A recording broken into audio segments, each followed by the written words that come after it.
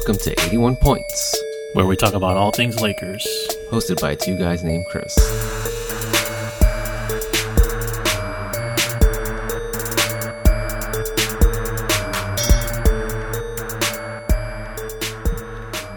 Welcome back to another episode of 81 Points, the show about the franchise that just keeps producing storyline after storyline. No matter what franchise turns. No matter what time of the year it is, the Lakers are always in the news. Yeah, you know, we're at what, Game 6 of the NBA Finals. Yeah. And yet, what is dominating the headlines? You know, we're sounding kind of a bit like a broken record, but you know that's what the Lakers are, right? It's just it captures all the headlines all the time, and even though this is probably one of the better finals we've seen in a long while, in my opinion.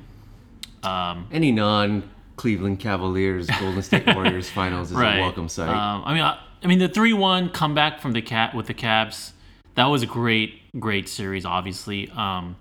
But this series in particular, I mean, I've really got no dog in the fight.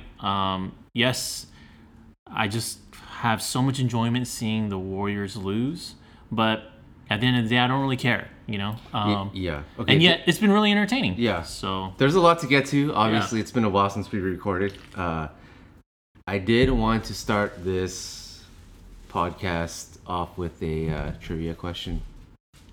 Oh, okay. Not even a basketball-related trivia question. This is a movie trivia question, okay? And you're going to understand why I'm asking you this. So the question is this. What do these three movies have in common? Kill Bill, Goodfellas, Fight Club. Three of the better movies that have come out in recent years. Sure. Can you tell me what the common thread say between these three movies are? Kill Bill. Kill Bill. All right. Kill Bill Volume 1 in particular. Okay. Goodfellas. And Fight Club. Fight Club. I don't know. It's a good. I mean, there's a commonality between all three of those, huh? Yeah. All right. I'll just give you the answer. Yeah. So the answer is that all three of these movies, they open in like the middle of the movie. There's like those movies that open in like the middle of the plot line. It's not a linear. Oh. You know, each movie there's an opening scene, and the opening scene is like towards the middle or towards the end. Okay. Of the movie, yeah. Mm-hmm. Which is a common, you know, film device, I guess. Sure. I think the movie Dunkirk, a recent movie Dunkirk, Nolan's Dunkirk, actually does that too. Yeah. Yeah. All right.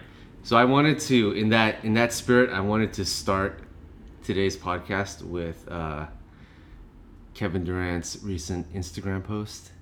Mm-hmm. That came out today. So in case you... This came out today? Yeah, it came out today. Okay. So in case you've been living under a sports rock for the past couple days, it was reported today that Kevin Durant had successful surgery on what we now know is a ruptured Achilles tendon. And this has been kind of assumed by many as soon as that injury happened. Back in Game 5 a couple days ago. Yeah. So, And he hasn't been 100%, obviously. He's been out for a month with what they're calling a calf injury. Right. It's all kind of related. But today he posted on Instagram that, you know, his road to recovery starts now. He said all the positive things. He's rooting for his guys. But I wanted to start with Kevin Durant's injury because the moment that he went down in Game 5, I got the sense that this is one of those like holy shit moments in NBA history where everything kind of changes now. There's huge implications not only for this current NBA Finals series, but beyond after that. Because going into the summer, this huge summer free agency, he was regarded as the biggest fish out there. Mm-hmm. Now he has a ruptured Achilles, which Laker fans, I don't got to tell you the consequences of that. Right. He's going to be out for a full year. I'm thinking, right? So all of next season is out the window for KD. Yeah, because the timing of it is very unfortunate too. On the verge of free agency for him, right? But also during like a the lot finals. but also a lot of players in the past that have ruptured their Achilles. They've done it during the season. Even Kobe's was towards the end of the season, but it was still a full like month and a half or so before the playoffs. Before this point in the playoffs, Yeah. right. So Kevin Durant's like deep in the this final part of the season. We're only 2 games away from finishing tops, right? Finishing this season, so the timing has been just brutal. Yeah, and there's a lot of speculation on how his injury came to be. Me personally, my initial impression with the injury was that this is a case of gross mismanagement on the part of the Golden State Warriors front office. No matter how you look at it, no matter if, that there's theories that the franchise kind of forced him to play or that he forced himself to play. Either way you look at it, I feel like this is a damaging piece against this front office. Huge black guy. A huge black guy to a front office that up until this point has done everything right in the eyes everything was of coming the public. up. Everything was coming up roses. And to see your star player, go re-injure something that was already bothering him pretty, 12 minutes into the game, or, he played the first 12 of the first 14 minutes of that game 5. Which he was, he was tearing it up again as usual.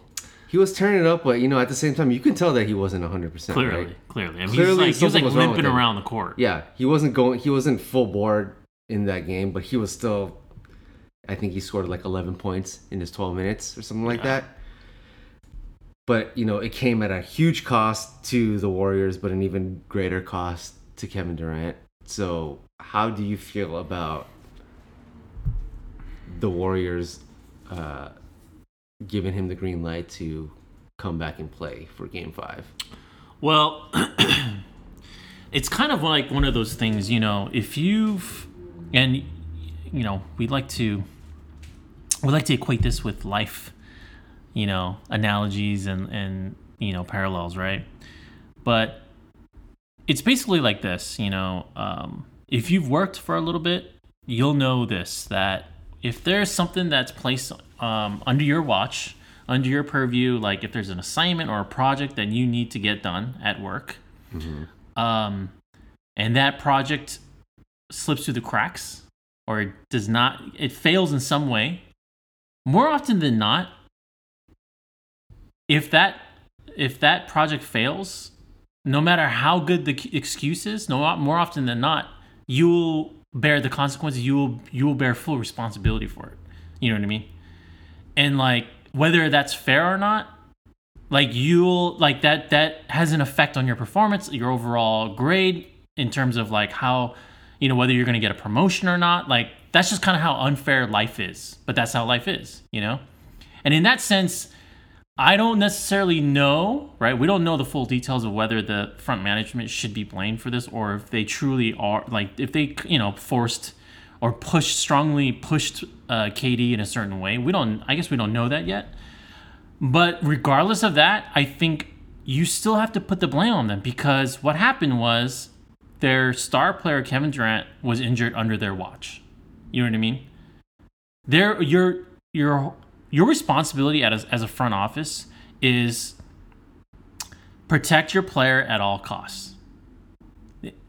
That's full stop there. Like, the goal is to always win a championship, obviously, but if your main objective is also not to, if it's not to like protect your players and make sure that they're 100% healthy, mentally, physically, emotionally, all that stuff, like if you're not doing that, then that's a huge thing around the league. Like, this is not even just a player in their right, exactly, organization either. It's like right, they're one of their prize. Well, it's the crown assets. jewel of one of the players in this whole league. Yeah.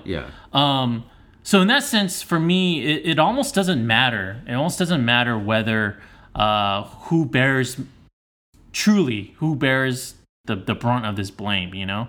Because bottom line is that this happened under their watch. And, you know, the whole thing where Bob Myers was getting choked up and people were saying, oh, you know, crocodile tears. I don't buy the, you know. I don't know if I have an opinion either way. I could see why people would think that's kind of fake.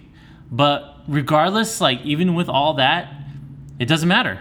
That's just how the life works, is that, like, just like how, you know, Bob Myers and that front office, people didn't say this because when you get a lot of success, all of a sudden you get undue credit.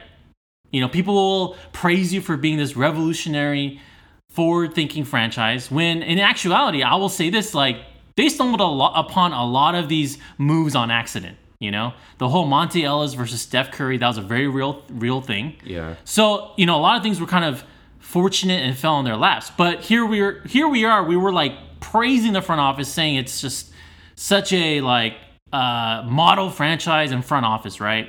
So they got all the credit when they were winning. Mm-hmm. But now Kevin Durant goes down, and you know what?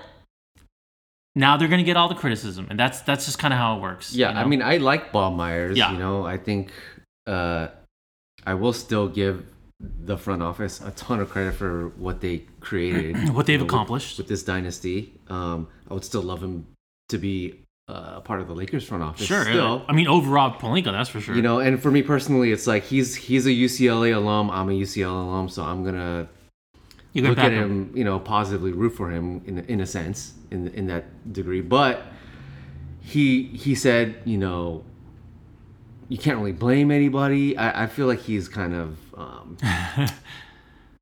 evading responsibility a little bit. I mean, he did say if you had to blame someone, you can blame me. No. But it's, to me, no matter how you slice it, no matter how you believe things played out, it is on the front office for what 100%. happened. 100%. You can't help but to think that it was a somewhat of a selfish move on the part of the Golden State Warriors, because let me ask you a question, okay? Sure. If the Warriors front office was 100% confident that Kevin Durant was going to re-sign with them long term, do you think things would have played out differently? No, I don't think so. I mean, yeah, I think it would have played differently, I don't. That had a huge bearing as to why they wanted to do that. So part of them has to feel like this is our last bit of KD that we can use. So let's put him out there. Yeah, you know, and you mentioned about Bob Myers and how he, you know, he had that heartfelt press conference, and he totally circumvented the whole, like, if you had to blame someone, you know, it's just such a cop-out answer that he gave, you know? Yeah. But yeah, you know, like, it's, I'm going to say this, right? Like, players will always, especially the really good ones, especially the really competitive ones, they're always going to want to play. And that's true. That's the thing. It's the job of the front office. It's the job of the coach. It's the job of everybody in the decision-making, group, to make sure that the player's safety is the most important thing, you know? And that they failed in that capacity. You got to be able to step to your players and protect them from themselves when need be. Which is, now that we're looking back at, like, let's say, like, what happened to Kobe, I feel like Mike D'Antoni didn't have the balls to be like, Kobe, you gotta rest a little bit, because Kobe was the type that wanted to play every game, you know. And when he tore his Achilles, he was on some crazy kind of run where he was playing like excessive minutes, consecutive games. Especially for that body. This was the pre-load management days, so he was, you know, going all out to make the playoffs. And then if you go back and look at the game where he tore his Achilles, he was just getting beat up, and he almost looked like he had a knee injury before he tore his Achilles, if you remember. Right. So he was just all used up, and with Kevin Durant, a lot of people are pointing to now that how he was averaging like 40 plus minutes a game against the Houston Rockets, which kind of led to the initial injury. They're calling it a calf injury, but it looked like an Achilles. Yeah, I think Reggie right? Miller. I think Reggie Miller actually initially said that that's what he thought it was in Houston. In that, in that Houston game, because it was a non-contact injury, and then there's photos of Kevin Durant with ice on his leg, and the ice is like, people are like, I didn't know a calf goes that low in somebody's leg, you know? It's like right on his heel. So yeah, to me, I feel like it was always an Achilles issue. Yeah. And then, which, if that's the case, that's a huge black eye in the franchise. Right. It's a super huge black eye. And now KD has to pay the price. It's kind of funny because he came to Golden State and, you know, by and large was vilified for that move. And now he got a lot of points for that. People are, you know, looking at him with a lot more sympathy now. Yeah. That he sacrificed himself to go put himself back out there and then re-injure his Achilles. So, best of luck to KD. I do personally feel bad for, you know, what happened for him. Yeah, you know, it'll be very interesting to see how this plays out, and it'll be interesting to see how much, you know, because when you are a franchise caliber player, and you are up for these once in a lifetime contracts, it'll be interesting how much he's going to lose, you know, because these contracts are massive. Yeah, I mean he's an all-timer in his prime. Yeah. Which is I think we'll get to that later, but I think he'll still get a max contract somewhere. But before we there's you know, we started off with the KD Instagram post, and there's a ton of ripple effects that are going to come with that. But let's now, like those movies, let's start back at where we left off.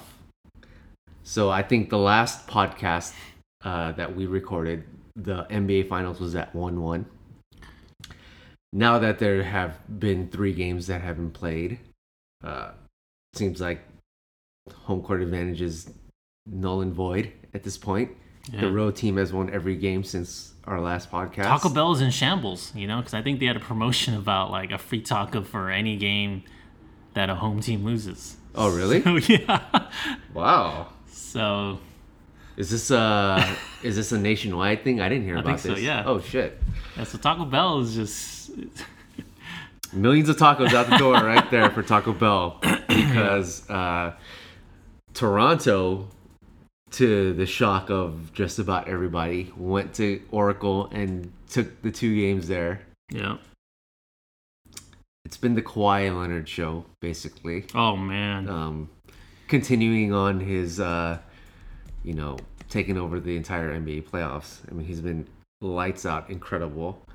And then this Game 5, where Kevin Durant got injured, I gotta say that it's probably going to be one of the more memorable games in NBA history. There's so much happened. It was such a bizarre and the pendulum swing of outcomes. It just like there's so much that was in the balance.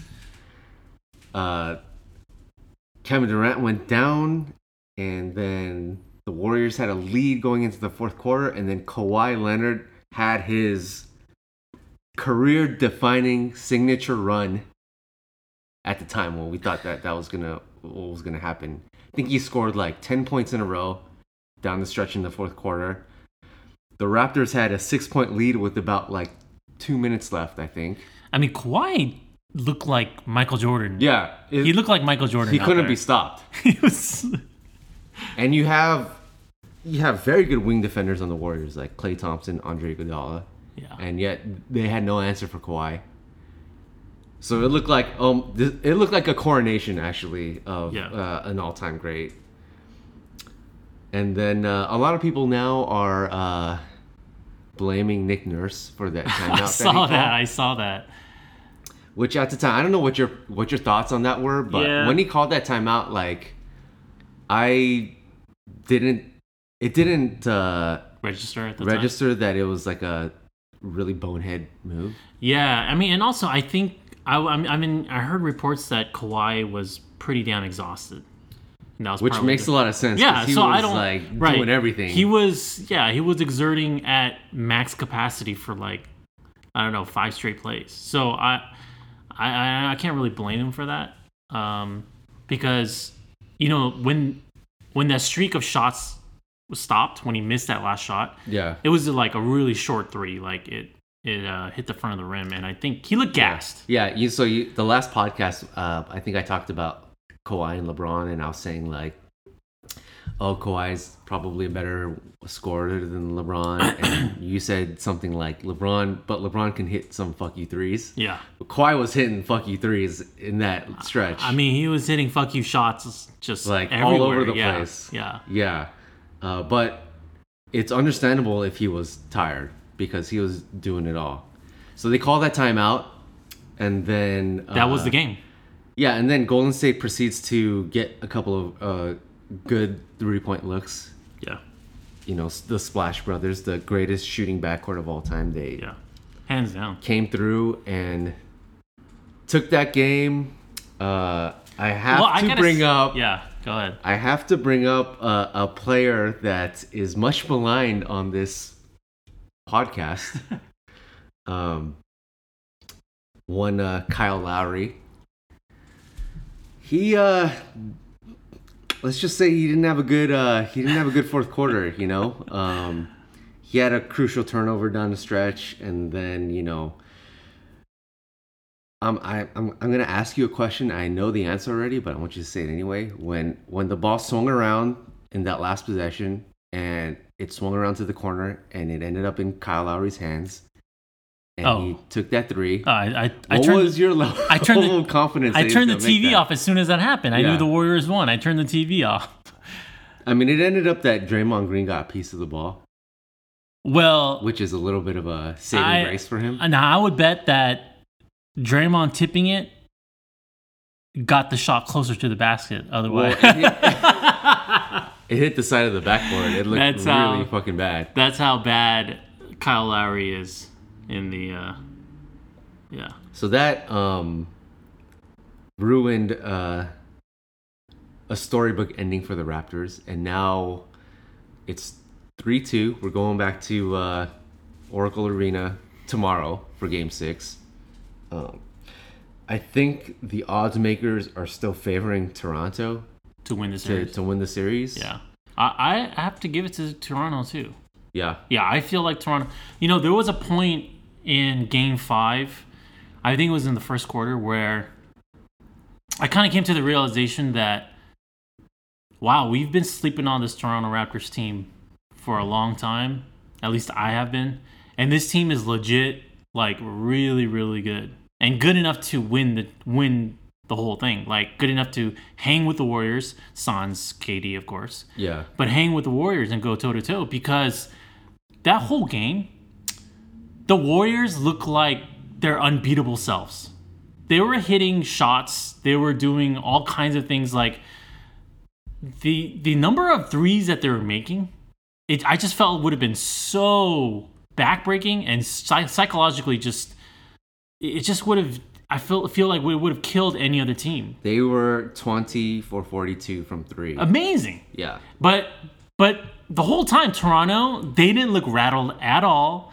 And what felt like it should have been like a 20-point lead, it was only like a 6-7 lead the whole time. And so I was watching this game and I was like, holy shit. Like, I even thought actually the Raptors were still going to win, because they just have this feeling about them that they don't get rattled. They're, well, other than Kyrie Lowry, you take out Kyle Lowry, I feel like that team can hang, no doubt. So okay, I'm gonna differ from you in that regard. I think it's just the power of Kawhi Leonard. Honestly. Wow, really? Well, come on. I mean, here's like Serge Ibaka has been money. Yeah. Marc Gasol has been money.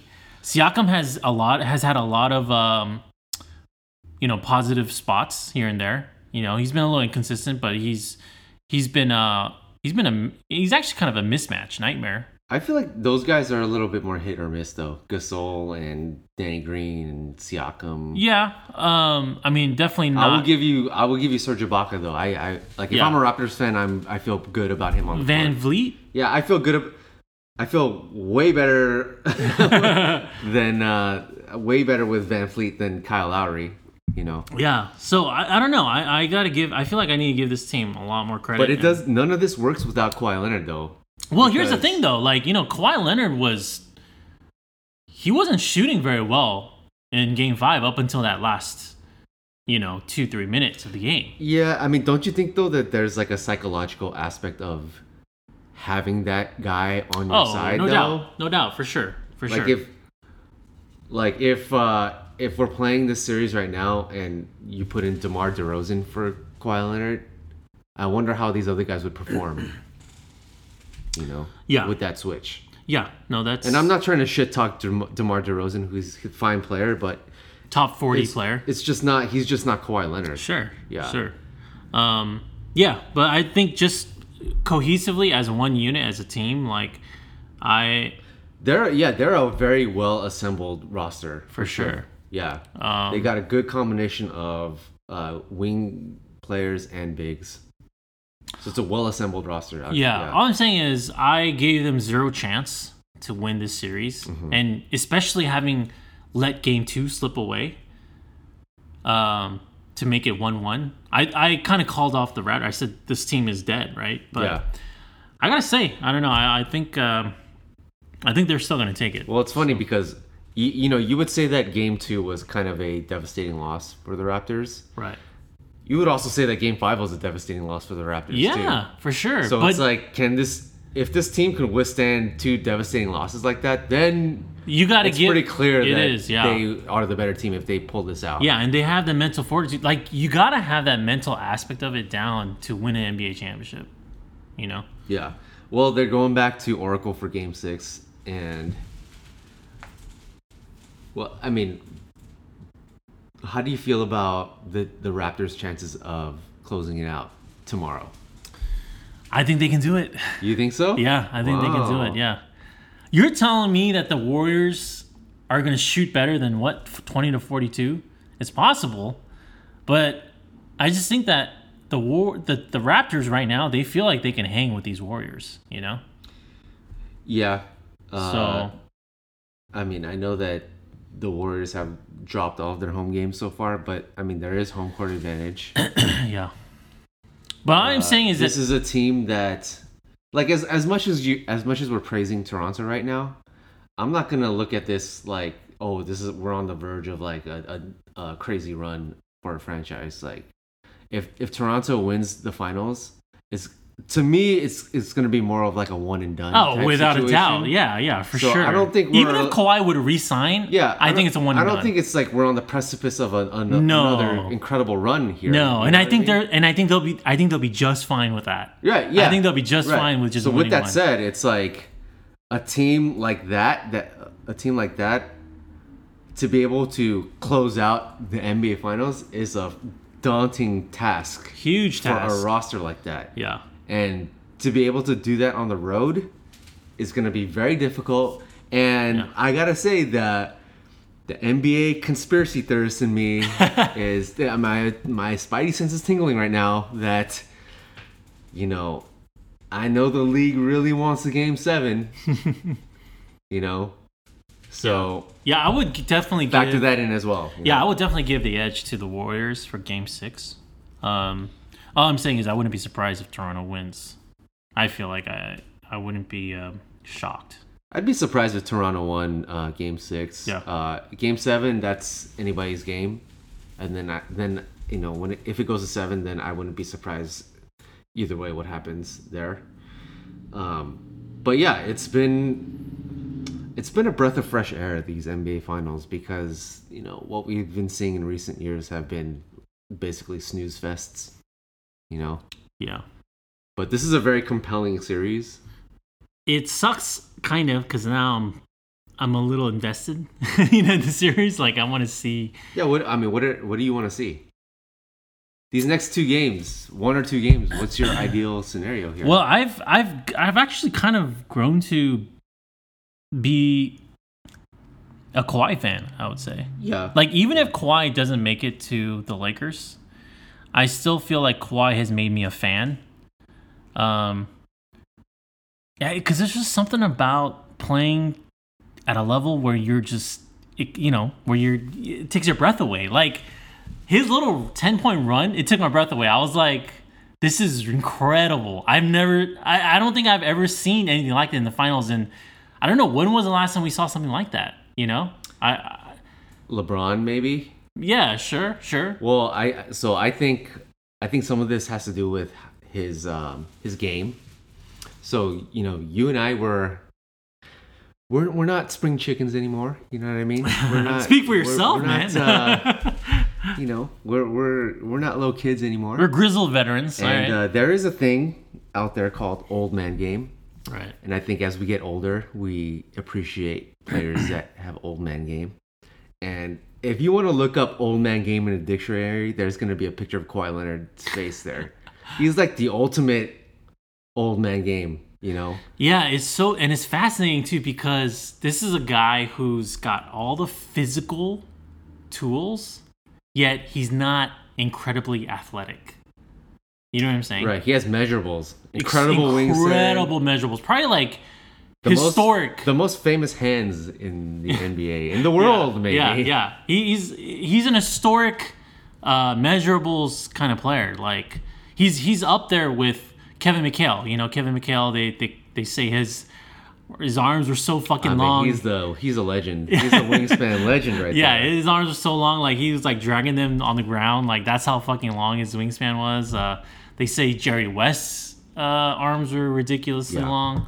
So yeah, there's a whole pantheon of like NBA players. They talk about certain measurables, and Kawhi, he has all of them.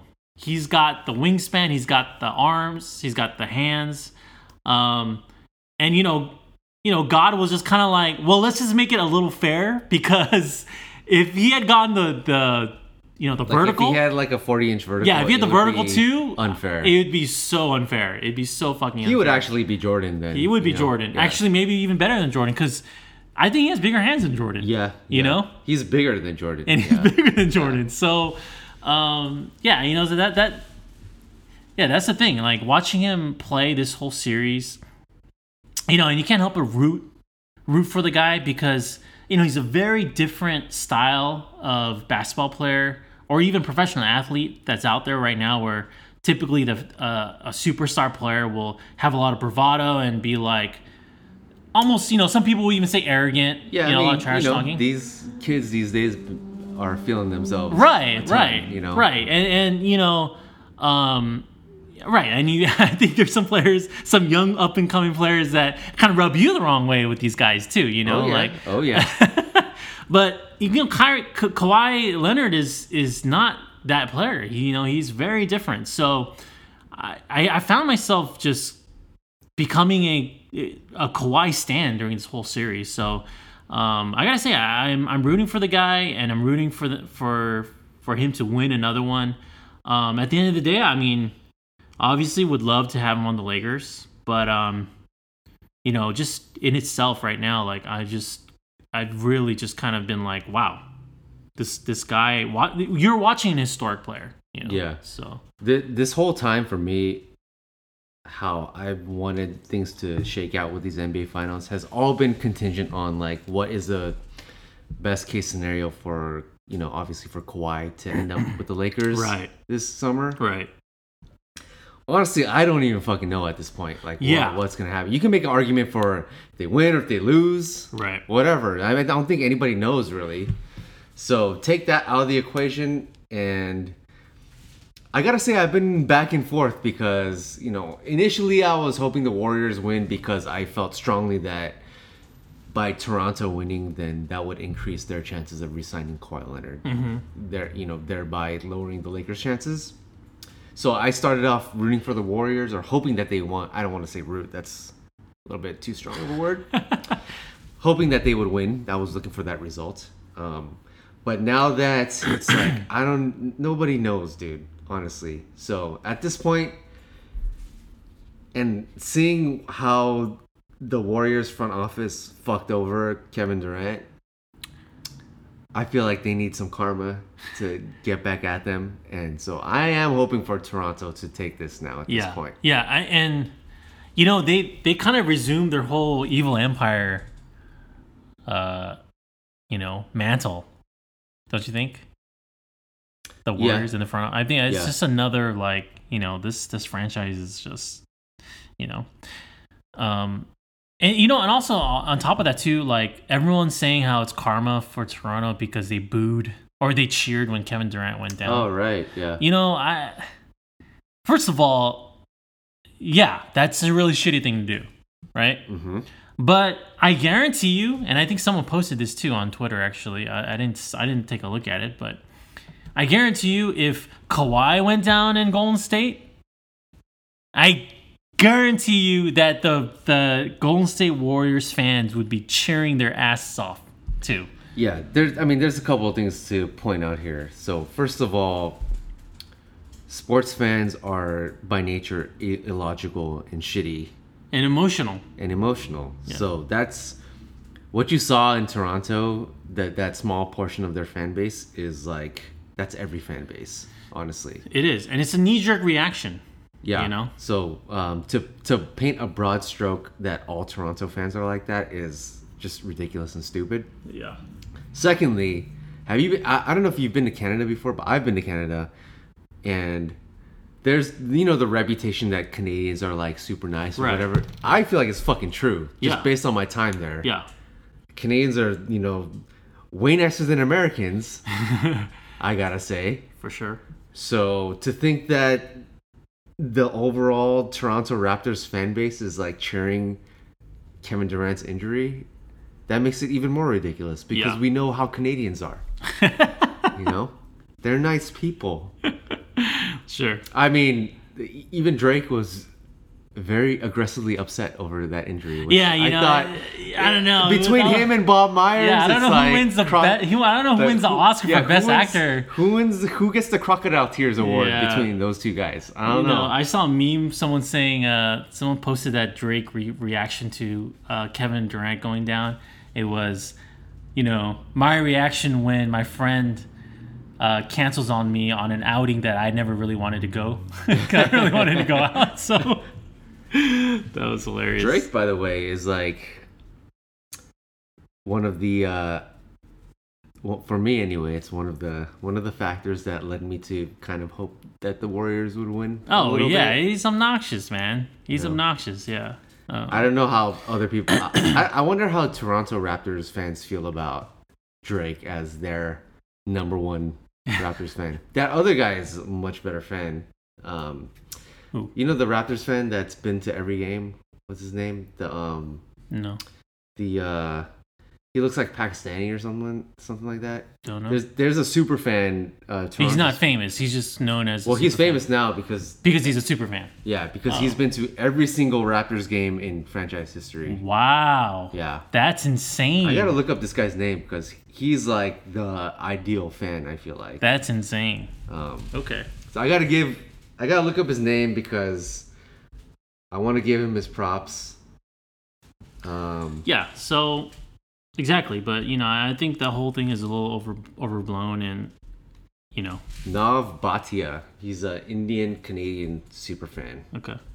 And he's been to every single Raptors game that's ever been played in Toronto. That's insane. That's a lot of money, actually. Yeah, I mean he must be doing well for himself financially. So shout out to you, super fan. So hopefully the Raptors will win one for him. Yeah, and I think it's getting there. But and I was thinking about it too, because you briefly touched upon it about how the likelihood of Kawhi Leonard probably staying with Toronto, if the Raptors were to win it all. Yeah, I think it's possible that he will still leave. I think so too. Because one, he's just a weird guy. I'm not going to say weird, but he's a very unique guy. And the fact is that if he were to bring a championship to Toronto and he left, he would still be revered as a fucking sports hero. It's the best parting gift you could ever give Yeah, to a franchise. he'll still be just beloved in that city for the rest of his life. Like, after all the shit that went on between LeBron and Cleveland, he gifted them a championship. The very And next now year. The city can't say shit to LeBron, you know? No. So that's like very similar, you know? Yeah. Like, to a Kawhi situation. Yeah, so I thought about that, and that's another reason why I'm rooting for the Raptors, because I feel like he could if he was determined to leave, he would leave even if he were to win a championship. Yeah, and we know that it gets cold in Toronto, and we also know that Kawhi doesn't like the cold, so. You know, keep that in mind too. That is very important. If they're champion or not, it's still going to be cold in the wintertime in Toronto. That's right. That's very important, man. I mean, that's always going to be there, and it doesn't. Yeah, we'll see what happens. Yeah. We can only speculate at this point. Yeah. You know, it's funny though, like because he's one of the marquee free agents for this upcoming summer. Mm-hmm. And I get a sense that all of these media experts are like pretty locked in their minds of like where people are going to end up. Okay. So we started this podcast with the Kevin Durant injury. I mean, I feel like that has major implications with how this summer is going to shake up now. Let's start with him. What do you think he's going to do at this point now? Is he still gone? I feel like he's gone now, even more so than before. Yeah, I think I think it's the huge question is whether he blames the front office. I feel like, let's look at this. Think of it this way. Let's say he looks around, right, and he's wondering where he should sign, and he can't get the max. You're saying he will get the max. I don't know if he will or not, right? But let's say I think it's possible that he won't get the max, right? What did you say? It's possible he will not get offered the max. I feel like no. I would say that's like a 1% chance. Wow, really? That's interesting. Would you offer him a max deal right now? No, I wouldn't. You wouldn't? No. Damn. I mean, how old is this guy? He's when he's healthy. I think he's 31. When he's healthy and ready to take the court, how old will he be? 32. Okay, 32, coming off of Achilles. True. That is, I'm not touching him at all. Okay, well, let's put it this way. Because another thing too is how many superstar players, have returned to form off of Achilles injury? Yeah, I mean the only real example is Dominique Wilkins, and he was much later in his prime. Dominique was? Yeah, wasn't he? Yeah, I think he was. Yeah. Yeah. So that, I mean, for one, I feel like Kevin Durant is such a skilled player that he's still going to be an amazing shooter, right? True. Okay? He's still, measurables wise, he's still 7 feet tall with a whatever wingspan. Right. The only question is like, is he gonna have that explosion, like the explosive, like? And but I don't think he'll have that. How much of his game is reliant on his explosiveness, though? That's the question. Yeah, I don't know. I mean, because we saw it ourselves in Game 5 with that little stint that he played. It was like he was, I don't know, 70% of himself, and he still was like, scored 11 points in 12 minutes. Yeah, maybe he won't be like the transcendent all-time great version of himself, but he would still be like a top 10 player in the league. Right. Yeah. Well, yeah, and that's the thing, is that for me, in this day and age right now, and with the way the NBA is constructed, you cannot afford to have an albatross contract. That's true. As the Lakers have lived that consequence, they've paid for that dearly. They're living that. That's why we lost D'Angelo Russell, because we were trying to rid ourselves of an albatross contract in Mozgov. The Luol Deng contract was very painful to shed as well. Yeah. And I'm not saying that Kevin Durant would be an albatross contract. However, the risk of having a contract that could possibly not be its maximum worth, the worth of the contract, is too risky for me. In my opinion. Oh, interesting. Yeah. I think there are teams that are still going to give him a max contract. Okay, and I could buy that. But so I guess back to my point though about Kevin Durant is that if he's going around and let's say he does get a couple of max contract offers, but Golden State says, "Look, we want you to stay here. We want you to finish what you started," and it's kind of like a whole, coming back and making amends of what happened. Yeah. I could see that happening. I could see him coming back to the Warriors, especially if a guy like Draymond is not back. Yeah, I mean he technically still has another year left on his deal. It's just he had an option to opt out, which he will, right? I would think he will. Well, the people are saying that he might, because he has a year off now. He has a year that he needs to use to recover. So he might just opt in for this year while he's recovering and collect his $31 million or whatever. Okay. And then hit free agency the next year. Right. Yeah. So I think... I don't know what's going to happen with him. And another thing, too, the reason why Kevin Durant would make sense in Golden State is that, if we're pretty 99.9% sure that Klay Thompson is going to re-sign with the Warriors, right? Yeah. So you have Steph Curry and Klay Thompson still in the fold, right? Yeah. Kevin Durant doesn't have to be that transcendent star. He can still be there with his Achilles injury on his resume, right, and still be super effective, And you won't see that huge dependency of him needing to be the Kevin Durant of old.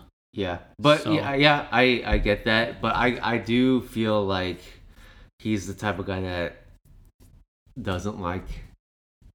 I feel like it does bother him that the Warriors are Steph's team. You know what I mean? I feel like he is the type that wants to have his own team. Because I think you and I both agree that the Warriors will always be Steph's team. Yeah. And so I don't know that he's going to want to sign up for that. It's possible. To always be second fiddle to Steph. It's possible. But yeah, Kevin Durant's injured. So I feel like this kind of changed things for me personally with how I feel like the Lakers should pursue their roster moving forward. Okay. Because before Kevin Durant went down, I felt like the nightmare scenario would have been like what? Kevin Durant healthy Kevin Durant re-signs with the Warriors, and they still have this unbeatable team, and that's what kind of led us to be like, oh, we need 3 superstar players to even hang with them. Right. Well, Kevin Durant's out of the equation now for at least a year. And that makes the Warriors, as we have clearly seen in these NBA Finals, they're like a beatable team without Kevin Durant. Which is crazy, by the way, because this is still the 73-9 team. I mean, not quite, but yeah. But the well, so what? There. I mean, yeah. What players are they missing? Right. Harrison Barnes. I mean, he was a good player. Yeah, I guess. Yeah. Iguodala and Livingston were younger too. Okay. I think they had. You might laugh at this, but they had Festus Ezeli on that team. Oh man, he's much better than whatever the hell they have now. All right. Yeah. Yeah. So I feel like they're a beatable team now. Mm-hmm. And that changes things for the Lakers. I mean, the mystique is gone now for sure. Yeah, the mystique is gone, and I feel like all the Lakers need now is to pair LeBron with a certain superstar that really wants to come to LA, and you build around that. And I would go to war with that. Yeah. Against the KD-less Warriors team. Which is now why we're seeing like today's Wednesday, June 12th. The trade talks between the Lakers and the Pelicans have escalated. I mean, it's heating up all over again. Right. You know, it's bringing back shades of February right now. Just we're hitting F5 on our computers. It's F5 season still. Yeah, and we're trying to see what the latest is with the Lakers and the Pelicans, and you know, people are reporting that the trade talks are escalating. I think it was Mark Stein that broke the news that the Lakers are currently offering a package that looks like Brandon Ingram, Lonzo Ball, and the number 4 pick. That's a huge package, by the way. That's a massive package, by the way. And I guarantee you right now, and I said this amongst our like personal friends, thread. Brandon Ingram is going to average 25 a game, hands down, if he gets to New Orleans next year. As soon as next year. I think he'll average over 20. I don't know about 25. 25 is a given. With even if they re-sign Julius Randle. Yeah, I think so. And have Drew Holiday and Zion Williamson, you think he'll be the leading scorer essentially on that team? I think so, yeah. Wow. Okay, yeah, so there's huge momentum right now on a deal, and it's being reported it's Lakers, Celtics are involved somehow. I'm not even worried about the Celtics right now. Yeah, it's funny that the Lakers package gets leaked, but then there's no leakage with Boston's reported negotiations with New Orleans at all. So I feel good about I feel much better now than before about a trade actually happening. Right. I feel like it's going to get done. But that's an overpay, right? So are you okay with it being an overpay? What's an overpay? Ingram, Lonzo, and a number 4 pick. Well, let's put a pin on that. Okay. Because I wanted to introduce a new segment on our podcast. Oh, okay. All right. I want to call this agree or disagree. Okay. All right. So I'm gonna spit out a take. Okay. And you can tell me if you agree or disagree. So the first take is this. I think this is a very unpopular opinion, but I feel like I agree with this. Is that Brandon Ingram is better than Pascal Siakam? Oh my gosh, that is a resounding agree.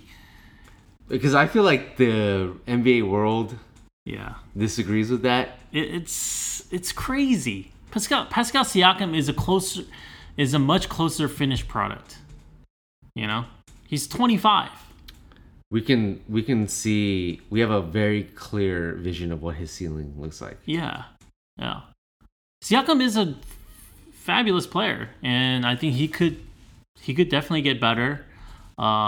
He certainly looks like an all-star caliber player.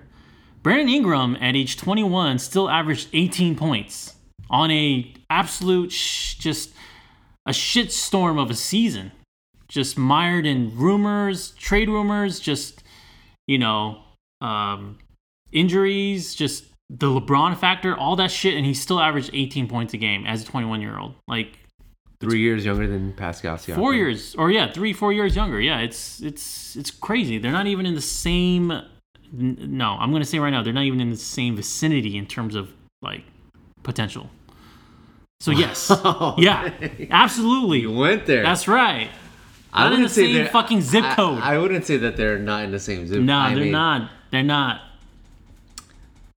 My opinion is they're. Yeah, I agree. I think Ingram is better than Siakam. I feel like people are underrating Ingram, and I feel like people are overrating Siakam a little bit. They're saying some folks think he's going to be All NBA next year. No, that's not happening. No. Let me tell you what's going to But I feel like he's a really good player. Yeah. But let me tell you what's going to happen next year. And I feel like it's very close to happening. Once Ingram gets traded and he ends up in New Orleans, people are going to say, wow, Ingram was so good. Why did the Lakers trade him? They're going to say that. They're going to say they overpaid for Anthony Davis. And it was still a good trade. It'll still be a good trade because we got Anthony Davis. Both things could still be true.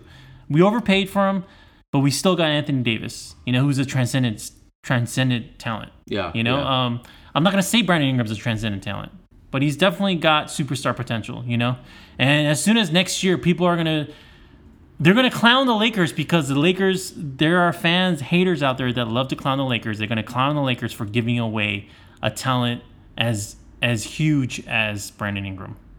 But we knew. This is me knowing that he's amazing. He's got an amazing talent. He's got all this potential. But it's the price you pay for getting Anthony Davis. So I think he's going to be a star. Superstar, I'm still... It's on the table, though. That. Yeah, it's on the table. Yeah, it's on the table. But I'm pretty confident that he'll be an all-star player. Yeah. Okay, so next. So we both agree on that. The next one, something that we just touched on. The Laker fans are overrating the young core. I agree with that. Yeah. Yeah, I agree with that. They overrate Lonzo Ball. They overrate Kyle Kuzma. Overrate Brandon Ingram? Nah.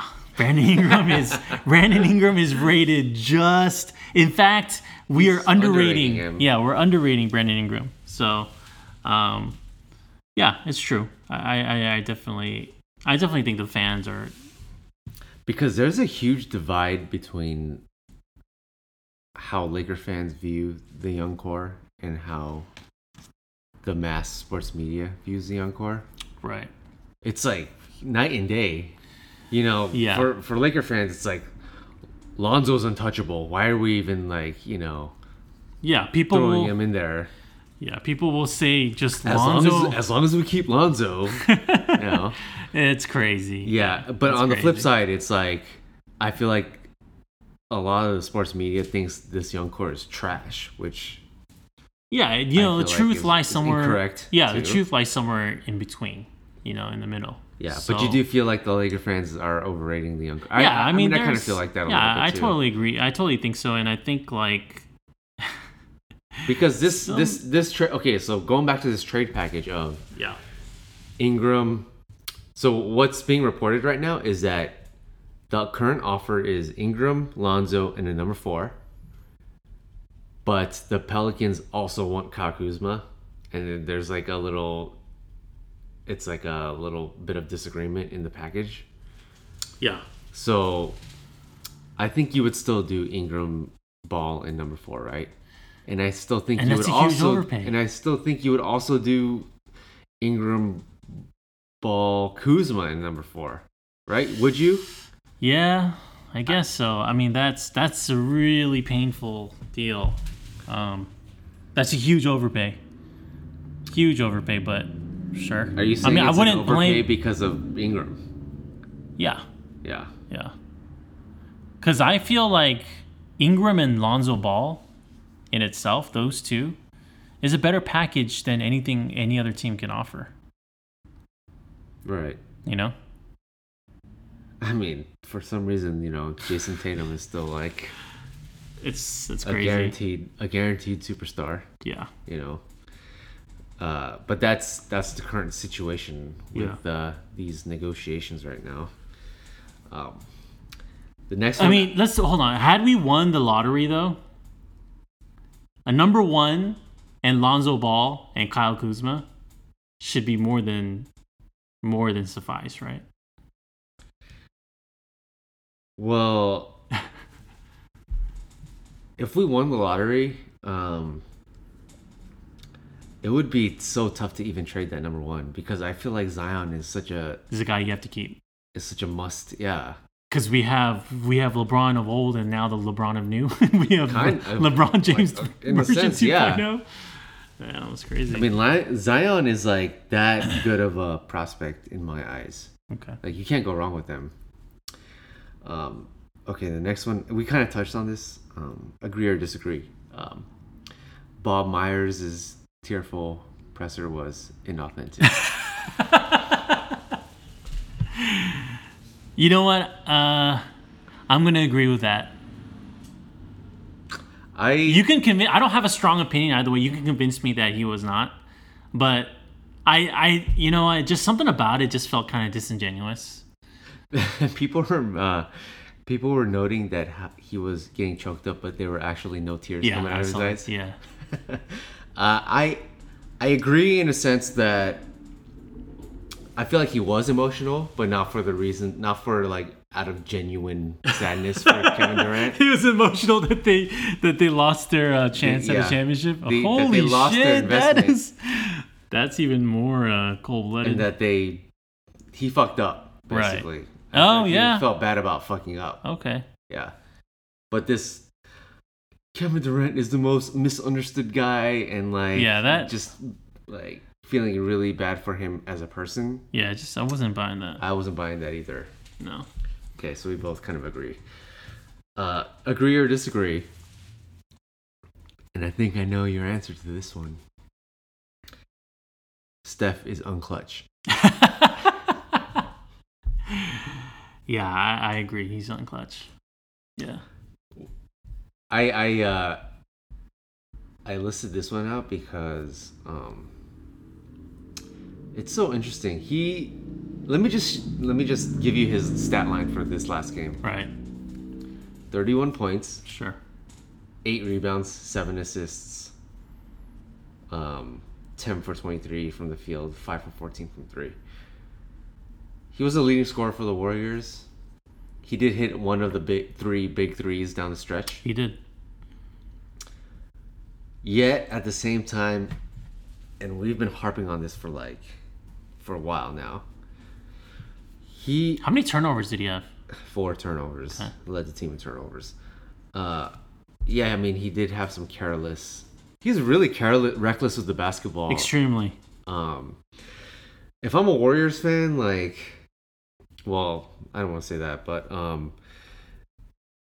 I think we look at players in crunch time playoff moments, and we admire those that are able to rise to the occasion, elevate their game more than what they're normally capable of. Sure. A guy like Robert Horry comes to mind, or Klay Thompson comes to mind. Steph doesn't strike me as that type of player. I don't know if I'd go as far as to say he's unclutch.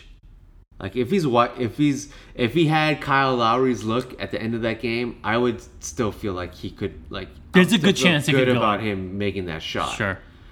Okay. But in terms of rising to the occasion and elevating your game, I don't feel like he's like that type necessarily. Well, the way I can answer this question that you just posed, agree or disagree, if you're an opposing team, you fear Klay Thompson more than Stephen Curry. In terms of in terms of just a crucial shot. In terms of a crucial shot. Yeah, I would. I mean, yeah. There's your answer right there. Yeah. You know. But is that a knock on Steph, or is that more of praise to Klay Thompson? I would say it's a little bit of both. Yeah. You know, because if you were to say, "Well, I fear both," they're both equally fearful. You know. Yeah. When Klay did that chalk fake and Kawhi flew by him, and then he took that, it was like you just knew it was gonna go in. Yeah, right? I expect every one of his shots to go in, and when I look at the box score and I see that he's missed shots, I don't even know. Like, I'm trying to recollect in my mind when he missed those shots, and I can't remember. He was 9 of 21 for that game, but he was 7 of 13 from 3. I mean, it's crazy.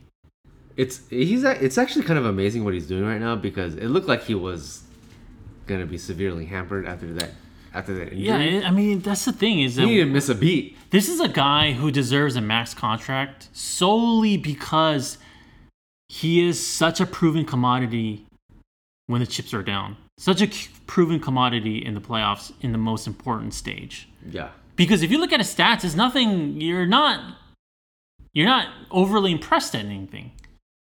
You know? Yeah. Well, he's slated to be in Space Jam 2, so he's coming to LA for the summer. There you go. Anything can happen. There you go. No, but I think he's gonna stay with Golden State for sure. Yeah. Okay, I think that was all the agree or disagrees that I had. There was one I wrote down about Kyle Lowry shouldn't be on the court down the stretch. You can file that under no shit. No shit, Sherlock. What I would say though, if I'm a Raptors fan, is that I would be okay with Lowry on the court. It's I'd rather have Van Fleet run the point though. Sure. Because I feel like down the stretch they're doing Lowry and Van Fleet as the backcourt, right? Down the stretch. Yeah. And they're still giving Lowry the ball to facilitate, to set up the plays and everything. But I would give that to Van Fleet. Well, the problem with that is that Kyle Lowry he needs the ball because he's such a small dude. He's such a short guy that you can't rely on him to be like a spot up shooter. You know what I mean? Yeah, it's funny. He actually had a decent stat line too himself. Yeah. He was like, I have it right, 18 points and 6 assists on 8 for 16 shooting. Yeah, but that box. But it just feels like those are. I just don't feel good like him doing anything. You know, in the workout world, what they call that is empty calories. Yeah. That's all that is. He's right a candy there. bar. He's a candy bar, He's man. a candy bar to your diet. Yeah. Yeah, I mean, he's not even like one of those health bars. It's yeah, I mean, I feel bad for talking so much shit on him because he's done nothing to us as Laker fans at all. Doesn't deserve the shrapnel that we're shooting his way. But man, yeah, I just know that if I was a Raptors fan, I would be just immensely frustrated with him. Yeah, it's so funny because I was, there was a moment after the game ended where I was wondering if it was just amongst our group of friends because we have a group chat going where we're like, of our old college our old high school buddies where we're just kind of chatting throughout the game, right? Yeah. And we're just shitting on Kyle Lowry constantly through the whole game, right? So after the game, I was just kind of thinking, am I the only one that realizes that feels like Kyle Lowry is bad? Is this just the only thing exclusive to our group of friends? Lo and behold, I get a phone call from an old college buddy, right? And we're talking about the game. And unprompted, this guy goes, dude, Kyle Lowry is so bad. Like, he's so unclutch. Yeah. And that just reaffirmed everything to me because I actually hadn't even talked about the finals with him the whole series. And here he was just saying how just Kyle Lowry is just the worst, Yeah, it's I feel like he is a smart, heady player, but his physical attributes just prevent him. Well, he's a guy who's maxed out his ability. Yeah, so I mean, he can't blow by anybody, he's people make fun of his he's a little pudgy or whatever. He's got some junk in the trunk. Yeah, he's got some junk, and he's not. Yeah, he's physically he's not one of the. He's on the lower end of the spectrum for point guards in the NBA, I would say, right? Yeah, I mean, I don't know if you remember, but I used to be a huge Kyle Lowry fan. Because he's very tenacious on D. He's got a lot of moxie, It's just. Or so we thought. Well. Yeah, but the thing is, it's just that, like you said, though, his talent level is just not quite there to, I think, meet him at his most crucial point. Yeah, I mean, I think Van Fleet is more athletic than Lowry. Yeah, and Van Fleet's not even that athletic. Yeah.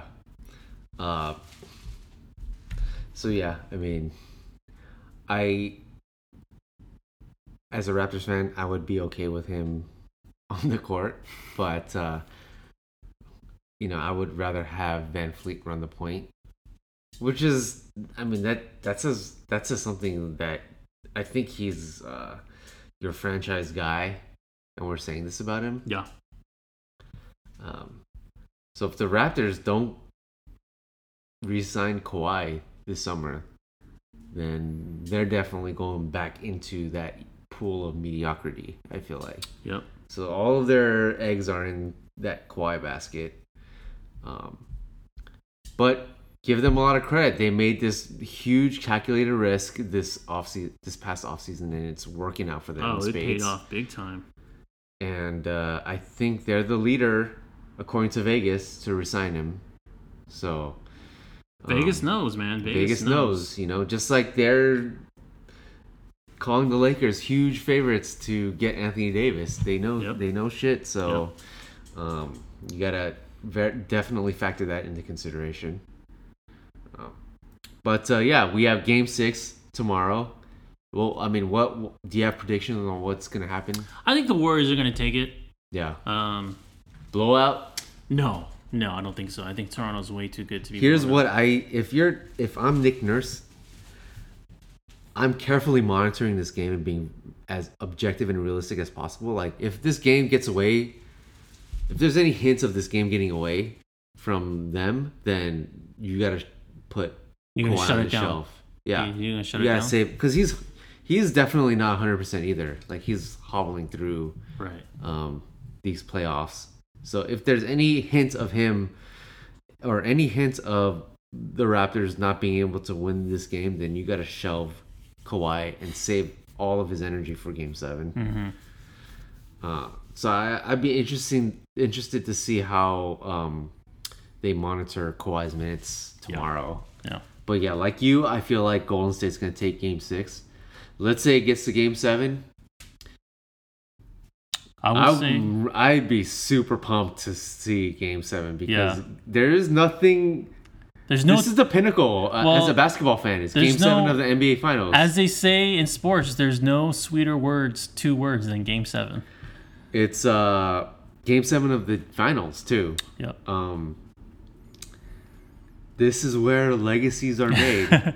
This is where legacies are made. This is where history is written. Like, this is where narratives are formed, Had the Lakers not won Game 7 in 2010, I'm going to say that we would not be here right now.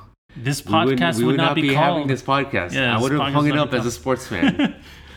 That is true. And Kobe would not be viewed as he is viewed right now. No. So, and as much as people want to praise this current Warriors team as a dynasty and a team for the ages and all that, they did lose a Game 7 at home, which I think is a stain on their legacy. A stain. A black eye of sorts. But they would have a chance to redeem themselves, like, immensely if they were to force a Game 7 and then win a Game 7 on the road. Yeah. That's probably the hardest thing that's like the hardest thing in basketball is to win a Game 7 on the road. Oh, no doubt. And I'm hoping that it gets to Game 7 because that would be... everything would be on the line. You would have... Yeah. You would have the Raptors on the verge of choking a 3-1 lead. Okay. On top of that, you have all the individual players' legacies, their own personal legacies on the line. So I would be so riveted and fascinated. There's just a ton of storylines that will be completed with a Game 7. Yeah. And if there's a Game 7, I'm definitely hitting the under because, as you know, those shots get tight. Shots are going to get tight. I mean, Game 7, the Lakers Celtics, that was 83-79. Yeah. And I think the Warriors Cavs Game 7, I don't think either team won over 100 either. Yeah. So I'm hitting that under hard if it gets to Game 7. But we gotta see Game 6 first.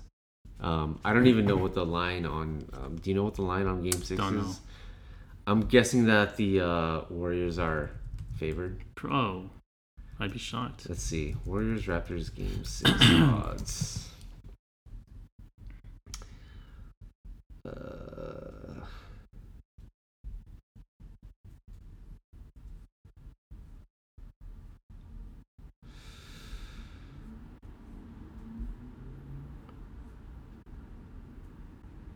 I don't know. I don't know what the. Oh, Golden State is favored by 2.5. That is, It's actually kind of small. yeah. Like I mean, I'm telling you, man. The Raptors. Do not sleep on the Raptors. I have become a believer. Yeah, you're sipping I'm the Kool-Aid sipping right the now. Raptor Kool-Aid right now. You know, the purple drink. I'm sipping it. I mean, I'm definitely sipping the Kawhi Kool-Aid for sure. Yeah.